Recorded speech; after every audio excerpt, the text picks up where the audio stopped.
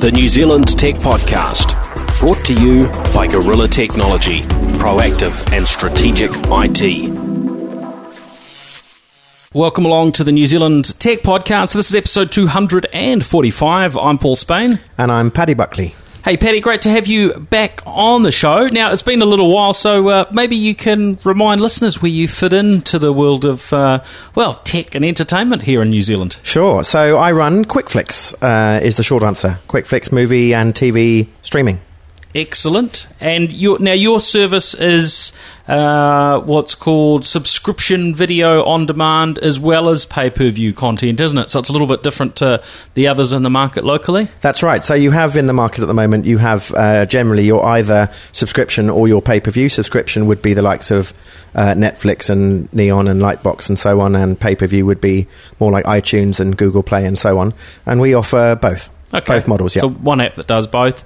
All right, well, we'll dive in and maybe ask you a few more questions for an update later on. But sure. Let's jump in. Now, to start with, we were chatting earlier around what's happening with ad blocking types of technologies and iOS 9. So those who have an iPhone right now, it's quite possible, or an iPad, to try out the new version of the iOS software. And some of those who have been testing it have shared some reasonably dramatic results from using some new filtering software tied in with iOS 9. What are your thoughts on this? Because one figure we were discussing earlier was that in I think it might be the German market, it's been suggested that up to 65% of people, certainly on their desktop browsers, are now blocking advertising. Yeah. So I heard that in a meeting I went to last week, and I was fascinated. It wasn't I didn't appreciate, I don't think, quite how high that number was. So look, I see this only escalating. I think from a user perspective, it's there is the potential there to speed up your browsing experience. I guess it's more relevant on mobile devices. So that's pretty interesting. But from a commercial perspective, I guess you're looking for sort of a sustainable business model for for websites and things like that. And again, that's really interesting. And I don't know exactly where it's going to go. Yeah, I mean, the concept of most of our online media, like in New Zealand, talking the New Zealand Herald, stuff.co.nz, and lots of much smaller sites. The concept of how they operate is largely down to, from a revenue perspective, down to the paid advertising. Of course, we've got the National Business Review, or nbr.co.nz here, who have been on a subscription model for quite some time, and that seems to be working reasonably well for them. And of course, it's been mooted for a long time that New Zealand Herald and Stuff are going to move to a subscription model, or a paywall, as they call it. And I think it's just been announced in recent days that New Zealand Herald will have that in place in some form by the end of this year. So, how important, I wonder, will that advertising revenue be going forward, or are we going to have to get used to paying for everything? I mean, it's certainly got to create some pressures if it becomes easier and easier for people to miss out on seeing the ads. Yeah, for sure. And I think the point about the paywall is that if a paywall is brought in, you would expect to see a commensurate sort of drop in the level of digital advertising that you're served with. Otherwise, you're asking yourself, okay, what's going on there? So the paywall comes in, the digital ads they come down, but free websites are still going to continue to operate, and you're wondering where their revenue is going to come from.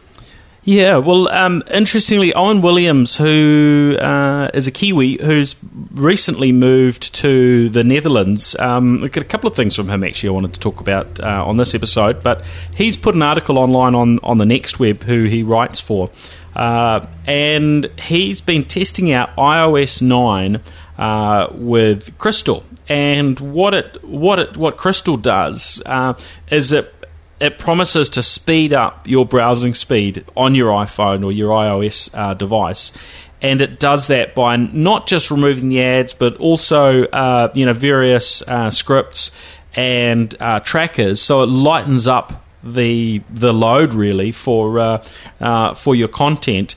And there's been a whole bunch of tests that have been done with Crystal, and I was looking through his article on the Next Web, and the page load times with Crystal, blocking out all what Crystal's deciding is unnecessary content, in most cases is really dramatically cutting the load time of the pages. Now, it's kind of fascinating how long some pages actually take to load. So one of the shortest was the New York Times at about 3 seconds, but with Crystal running, that cut the page load time down closer to 1 second. There were other sites like what do we have? The Verge and Macworld. Those ones were closer to 15 seconds. And when Crystal was loaded, their load time was certainly under 5 seconds. So some pretty that's a third. Dramatic reductions. And in most cases it looked like 20 to 30% of the original load time. So, kind of fascinating. I mean, it is worth noting that, sometimes you don't have to wait for a page to load entirely for it to, be useful to you. And I don't remember sitting there and seeing many web pages that take 15 seconds to actually load on my device. So, was he talking about that over 3G? I'm not sure that it was actually clear the connection, but these were just in these particular tests. So I think the reality will vary according to what sort of connection you're over and what page you're loading. But I thought it was pretty. No, actually, he's saying he loaded the sites over LTE or 4G in Safari. So kind of fascinating actually. There's a bunch of examples and quite an interesting article there around this. So if you're interested, have a look at the Next Web for that one. I was interested that when this was quoted to me as something that was going on in particular in Germany. I don't know what it is about Germany, or I also don't know what the sort of timeline is for this sort of thing to be more prevalent in NZ. Yeah, I mean, I think there is a more technically inclined audience that is, very keen to sort of block ads, already here in New Zealand. But when you spin it round to improving the load times, and it's not just getting rid of the ads, because some people just don't like seeing ads, and they would get rid of them regardless. But I think the broader audience, if you can lighten the load on your mobile connection, and looking at these differences in load times, you wonder, well, how much data is that going to save as well? Yep. If that cuts in half the amount of data that you use, then when you're accessing the web from your mobile device, you're going to be really, really interested in that. For sure. And you'd certainly consider paying for an app that helps to lighten up that load. So. Yep. I think it's probably just another thing that will push our main news providers into putting paywalls up, and I'll be curious just to see what that does for their business and what sort of flow-on effect it has for smaller publishers. If they're losing revenue from an advertising perspective, or whether actually they're getting increased visits because people are maybe avoiding some of the bigger publishers. Yeah. So I think some fascinating times ahead in the online publishing space. Now, in local news, we heard on Friday there was an interesting turn of events actually on Friday. Where the National Business Review, where NBR in their print edition published an article about Mako Networks. And Mako Networks have developed some great firewall technology. They've been around for I guess in the direction of a decade. And this article was talking to them about their success and how things were going, and it was very much an upbeat article. But shortly after that, I guess being delivered to people, it became clear that actually Mako weren't in a good state, and Friday they pulled a plug on Mako Networks, and the company's gone into receivership, which is the current state. I think all of the staff were basically laid off immediately. What I was told today, talking with a representative of Mako, is that the things are being now handled by the receiver. Kordamentha are managing things and deciding where to from here. But there was at least somebody, I think one of the founders in the office today, who was answering the phone. And so for people that are using Mako's products, and what they're known for is their managed firewall products, which certainly had a market share here in New Zealand. They had a partnership with Spark, and they were pushing very, very hard in sort of a startup mode, I guess, into the US, and had been signing up varying partnerships, as well as operating in other markets as well around the world. But the US seemed to be a heavy focus for them, and it looked as though they were really making some headway. But I guess being a startup, you need to be extremely well funded, and they weren't earning, I guess, quite as quickly as they were spending. So the last report we've heard in terms of what they owed, the big number was that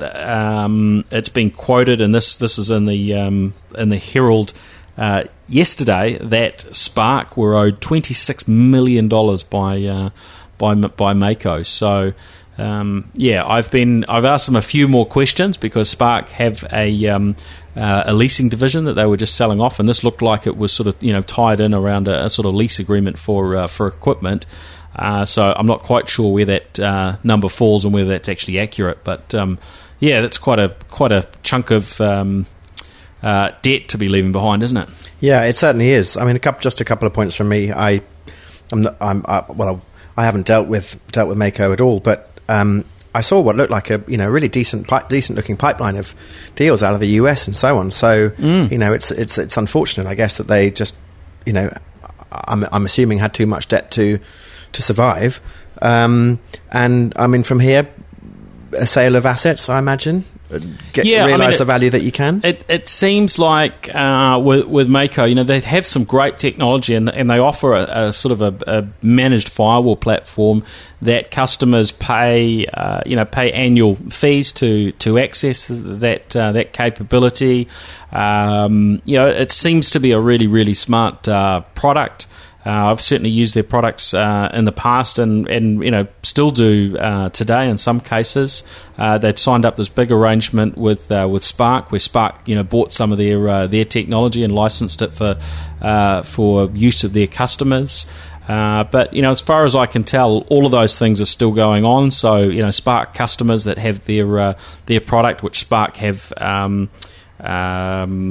rebranded some of the product under their Secure Me service, which is a security sort of VPN type offering, managed firewall and so on. As far as I can tell, all that stuff's still going, and talking to Mako today, they're still able to provide a level of support. And for customers who maybe need renewal of their subscriptions and so on, they're able to assist with that. So everything's still working, and it seems to me like there's enough. There'd be enough revenue that comes out of that existing customer base that there's a potential for something to keep going there. But it's all a little bit up in the air for the next few days until the receivers work out just what to do.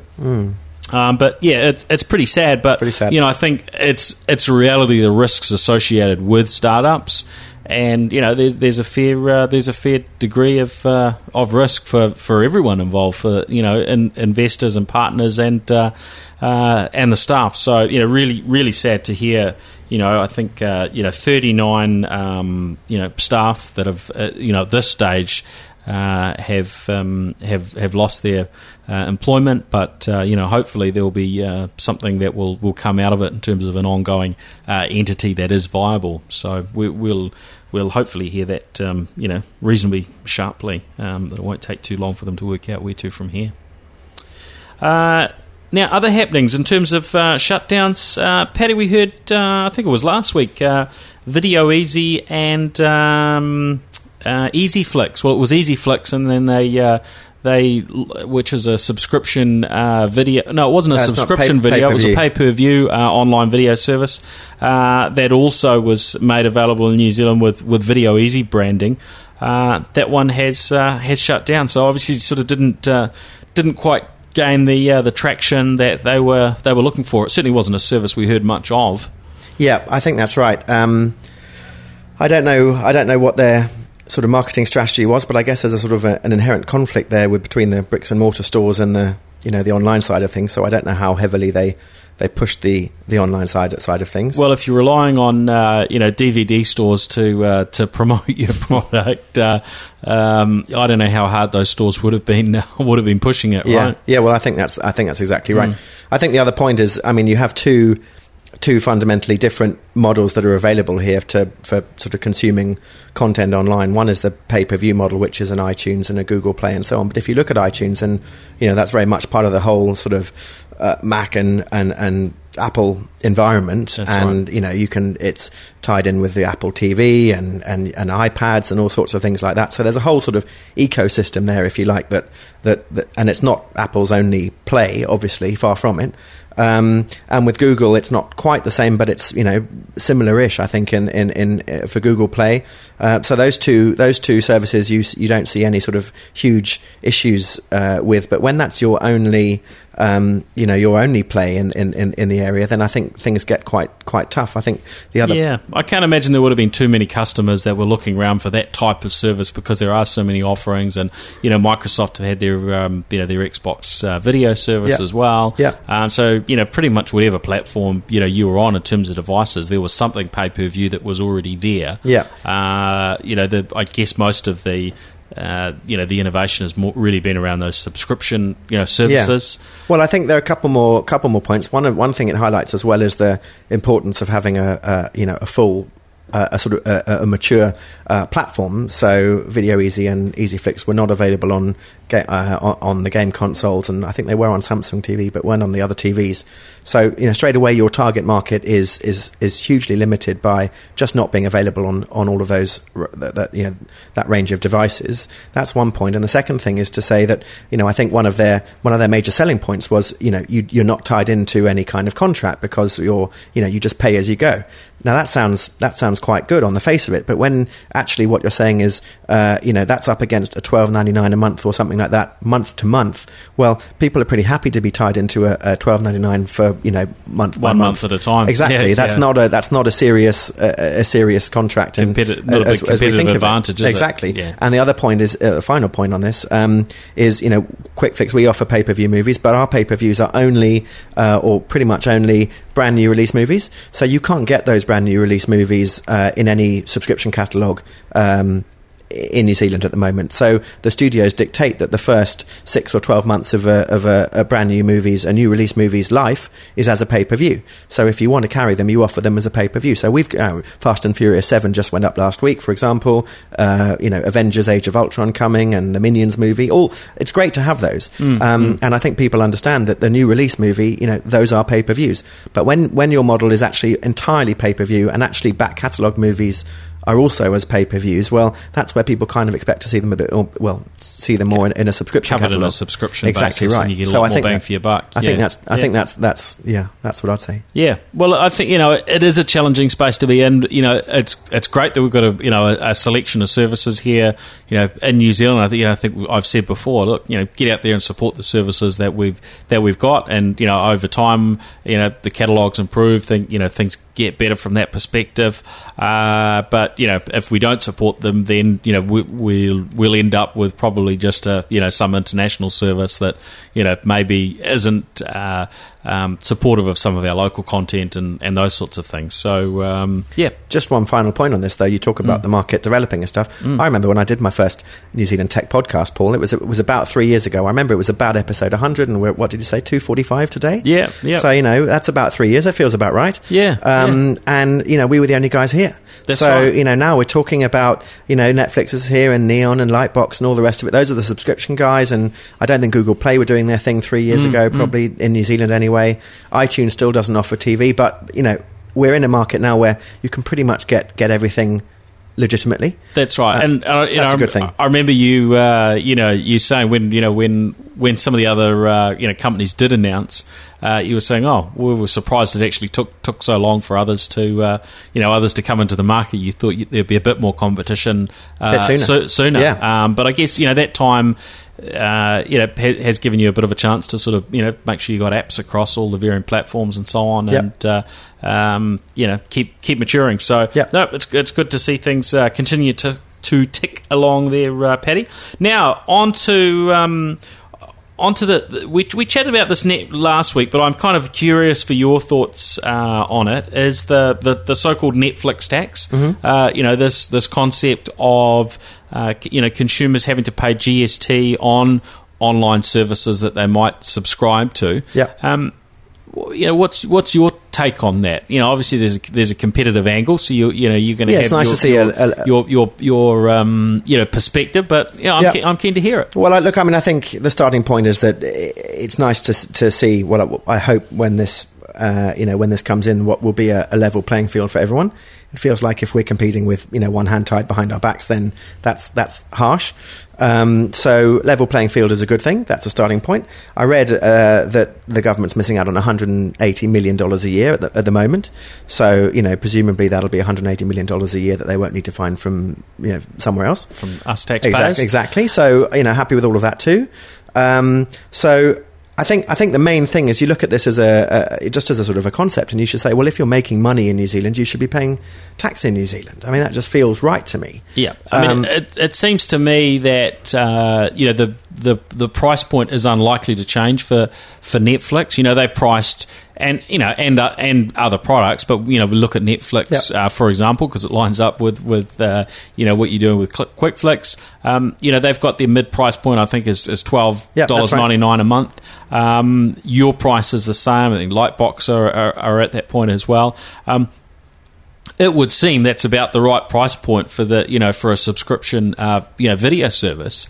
And so it seems unlikely they're going to pop 15% on top of that. What they're going to start doing is actually just paying the tax like you are, and what Lightbox would be doing. So for us as a country, I think the impact in that case is only good, because, as you say, if they're paying their fair share, then it doesn't have to come from anywhere else. It just goes back into our economy. I think that's right. And when you look closely at the sort of the footer in their email, and actually you're dealing with a Netflix company out of Holland or wherever it is, and they're structuring things in a certain way to be tax efficient. There's a difference, I guess, between tax efficiency and tax avoidance, I suppose. And sometimes I would think that's a fine line.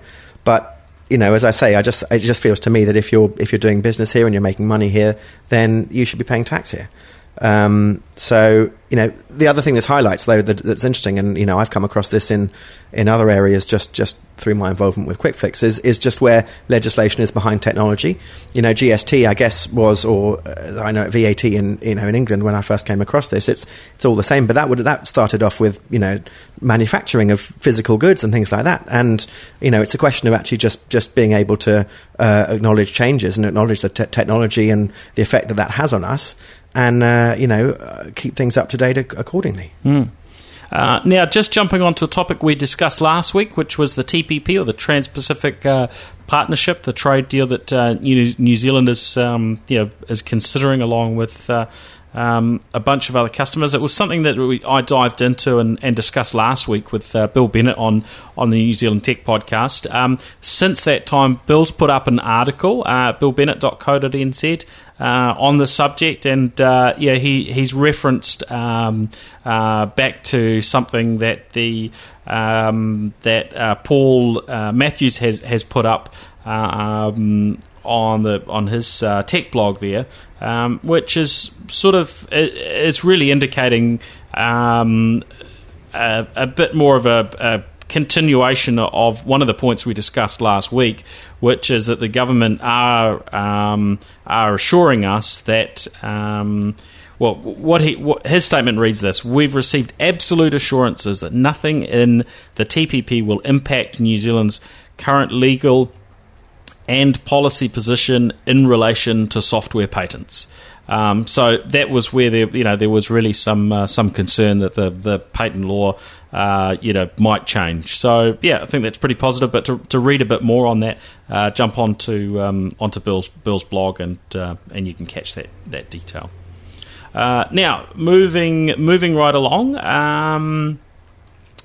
We've seen late last week some news come through around a new e-ink touch display, a flexible screen. Now, this sounds like a pretty cool idea, Paddy. The idea that you could be wearing, some sort of wearable that is a full touch screen. You can bend it and do whatever you want with it, and it's pretty robust. And being e-ink, that you don't need a massive amount of power to actually run it.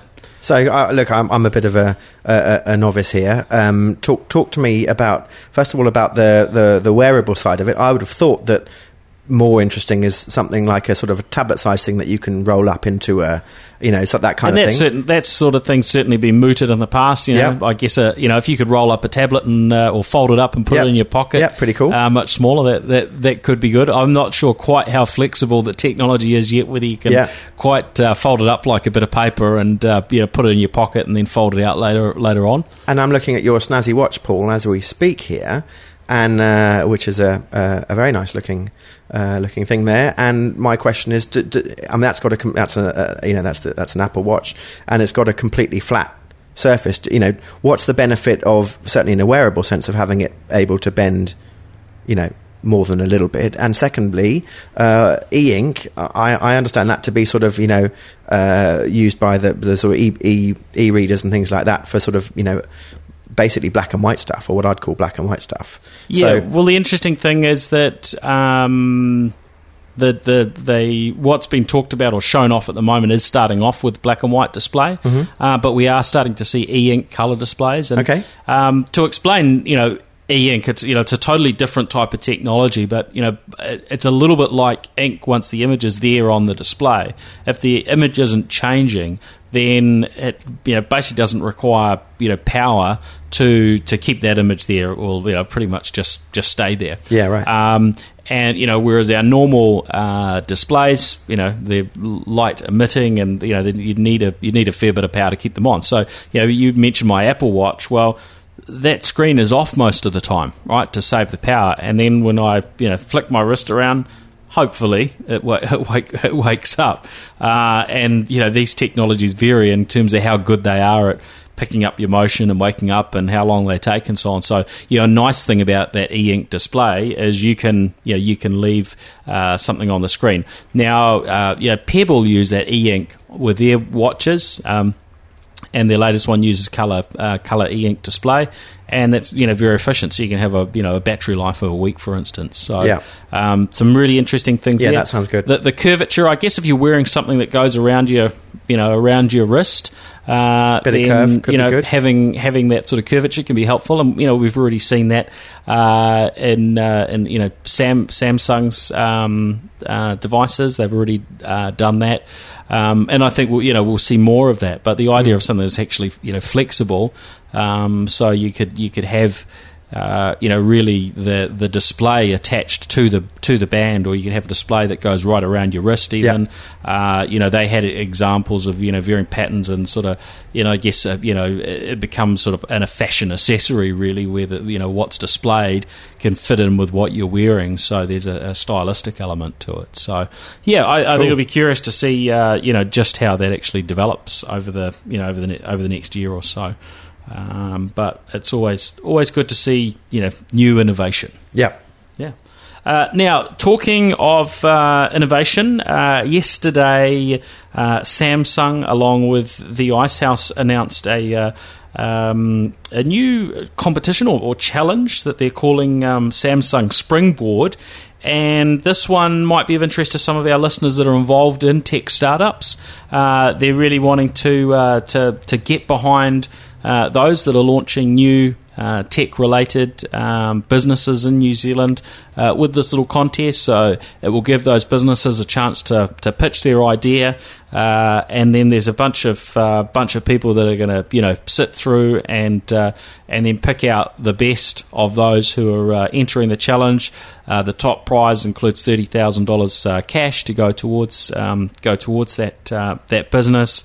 There will be a tenancy at the Kiwi landing pad in San Francisco, including associated flights, and there'll be workshops on offer from the Ice House. So yeah, it looks like quite a good contest. I think it's pretty much opening up now.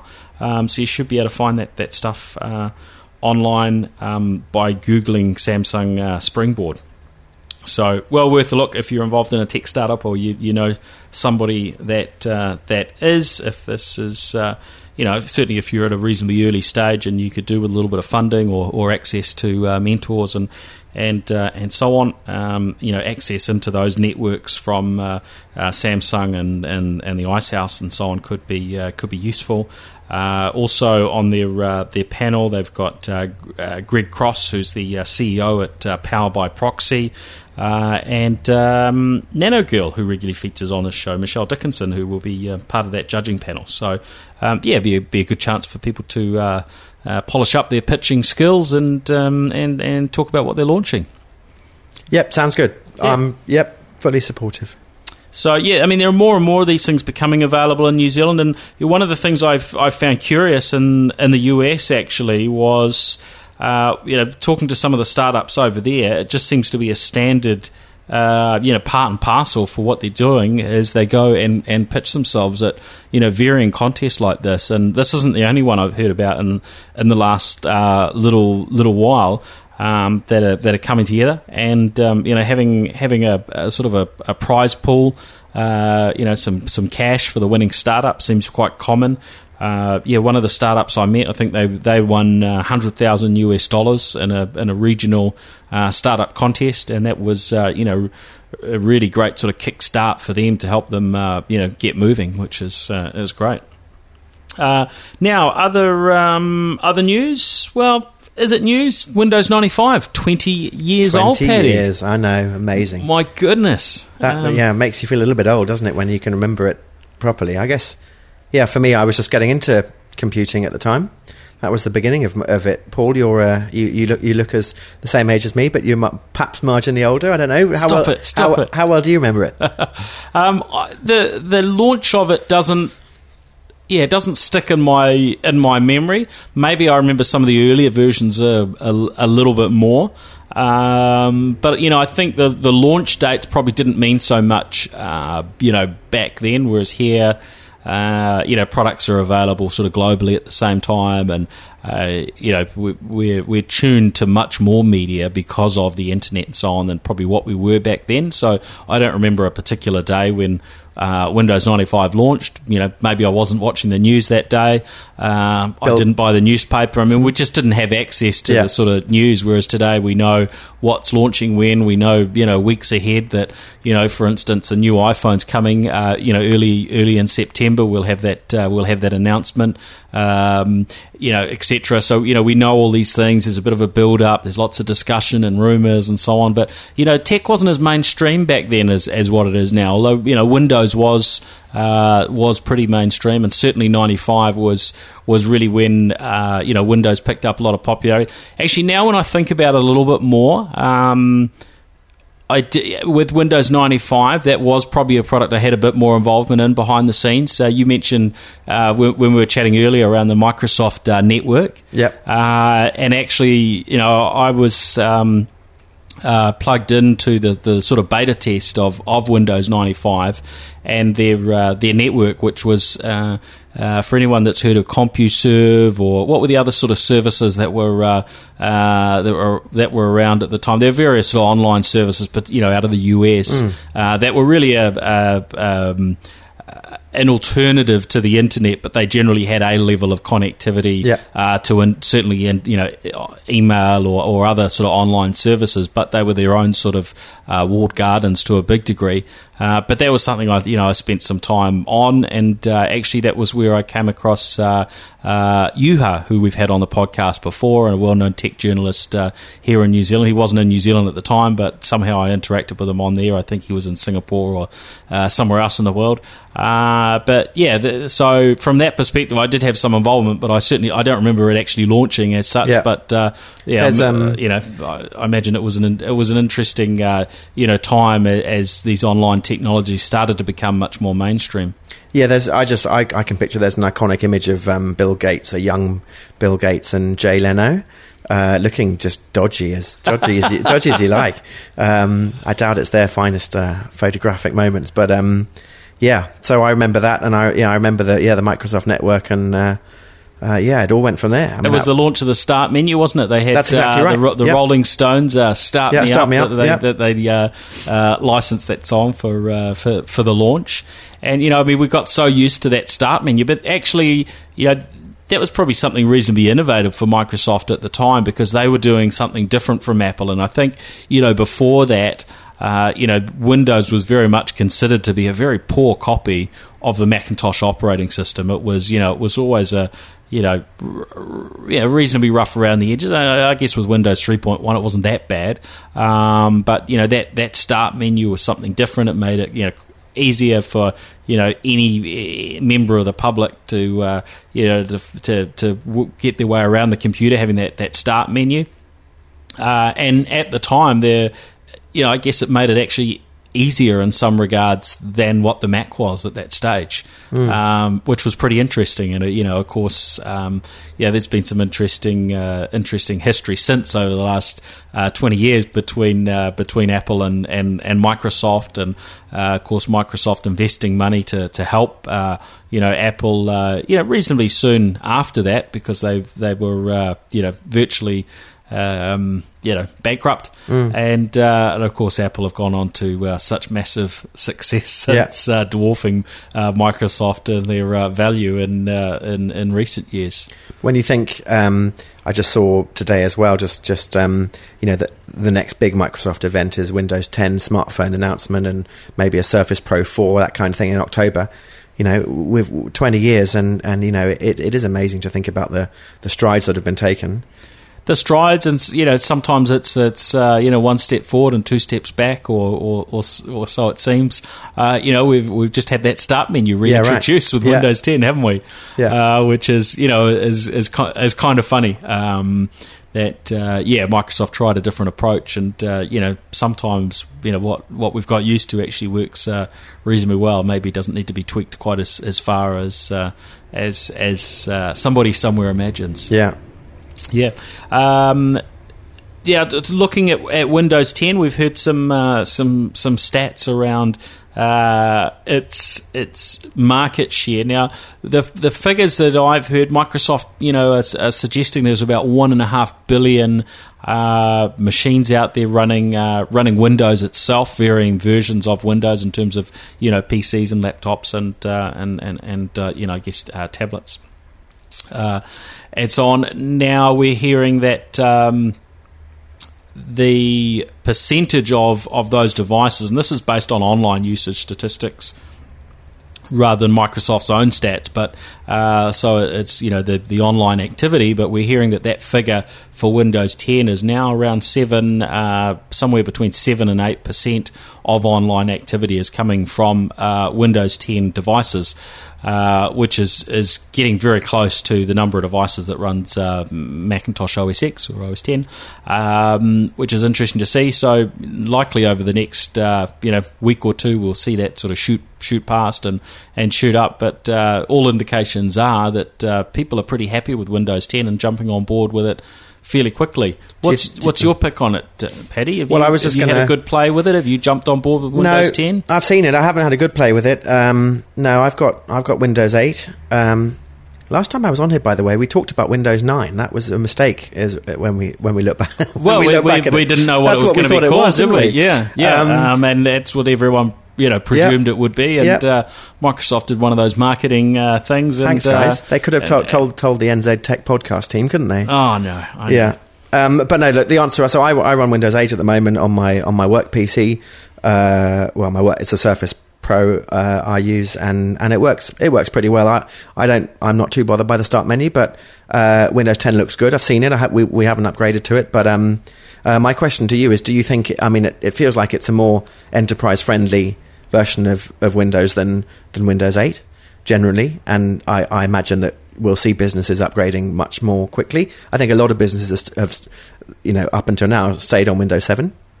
Yeah, I mean, there has been that strong leading in business to stay on Windows 7. Despite Windows 8 having some really great sort of speed improvements and some other things under the hood, just because of that. The change in the user experience with Windows 8. A lot of people just weren't comfortable with it. IT departments, find it hard enough as it is trying to run technology without having to get out there and retrain people in how to use something different. So I mean, it seems to be there is a pretty broad interest in Windows 10 from a business perspective. There's some nice improvements from a security perspective, and that's always something that businesses are interested in. There tends to be a pretty slow cycle for businesses in terms of keeping up to date and coming across to the new platforms, but pretty broadly, I'm seeing business interest in Windows 10 is very, very strong. There doesn't seem to be much frustration out there around Windows 10. Most people are pretty happy with the moves Microsoft have made.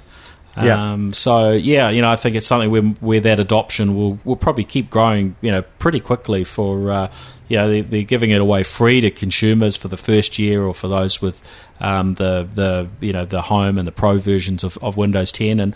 And businesses tend to be running the enterprise versions of Windows. Certainly larger businesses, because that offers them much better security and the extra compatibility capabilities and so on that are built in. For them there isn't a huge cost to make that transition, and there's not a massive amount of training that needs to go with it. So I think Microsoft's goal, I think it's 1 billion users that they're trying to get within the first 2 to 3 years.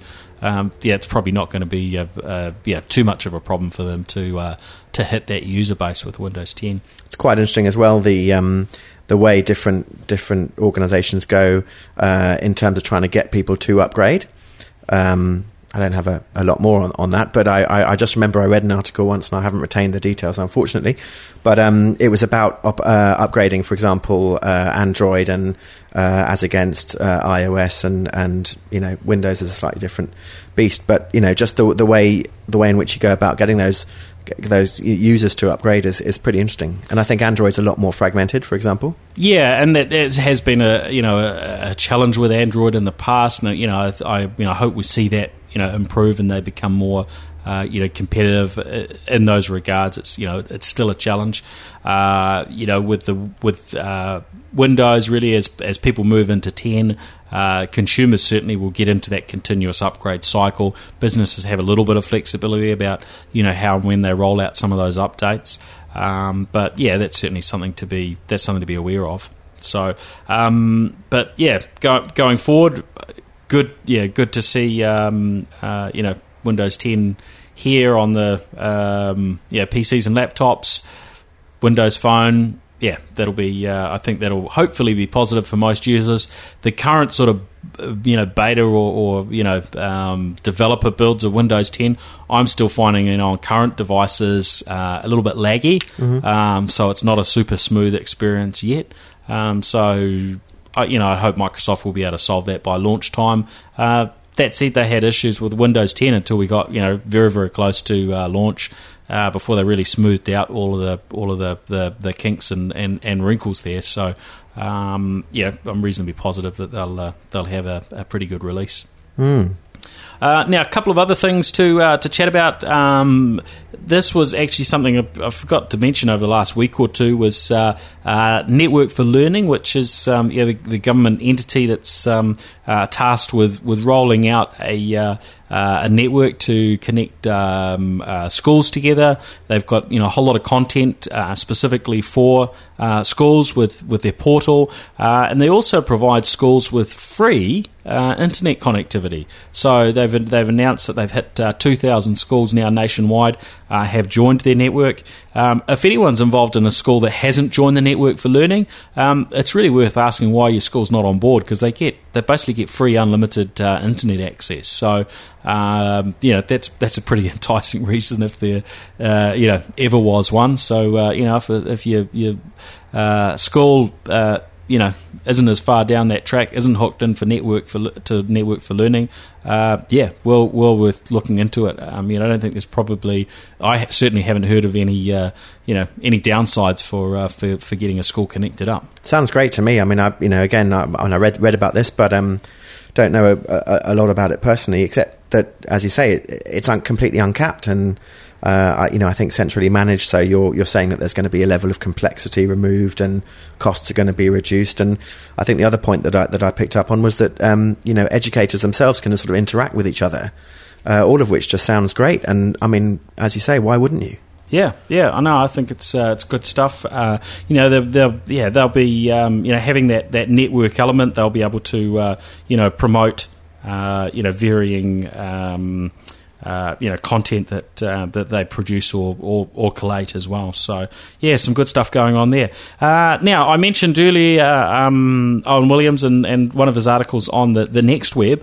The other piece that I wanted to mention, and he put this up online over the weekend, is that in the Netherlands, where he's currently based, some self-driving shuttle buses are going to be launched on a trial basis. But there's a really good video that he's got up on this article on the Next Web. I'll try and put a link up to it as well with the notes from this episode at nztechpodcast.com. Well worth a look if you're interested in that. I mean, we've heard a lot around, autonomous vehicles of varying sorts, from, our cars all becoming autonomous to, trucks basically putting, truckies, out of work over the next, few years ahead. But this one's curious because it's not just some research project that's not real. We're going to see, or that they will see in the Netherlands, that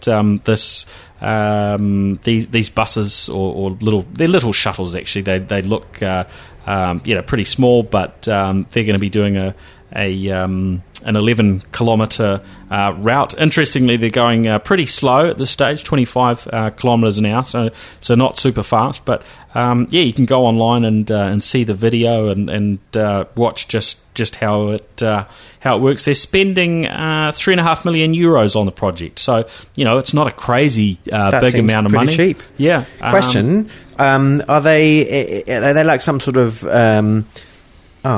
You're showing me the picture, which our listeners can't benefit from. But are they on some kind of rail or track, or is there some kind of slot or something? No, not at all. So I mean, they're not getting let loose among the normal traffic. There are parts where they go onto the normal road. Really? And in the video you can see how they dodge there's a vehicle in front of the shuttle that stops on the side of the road, which they happen to be following.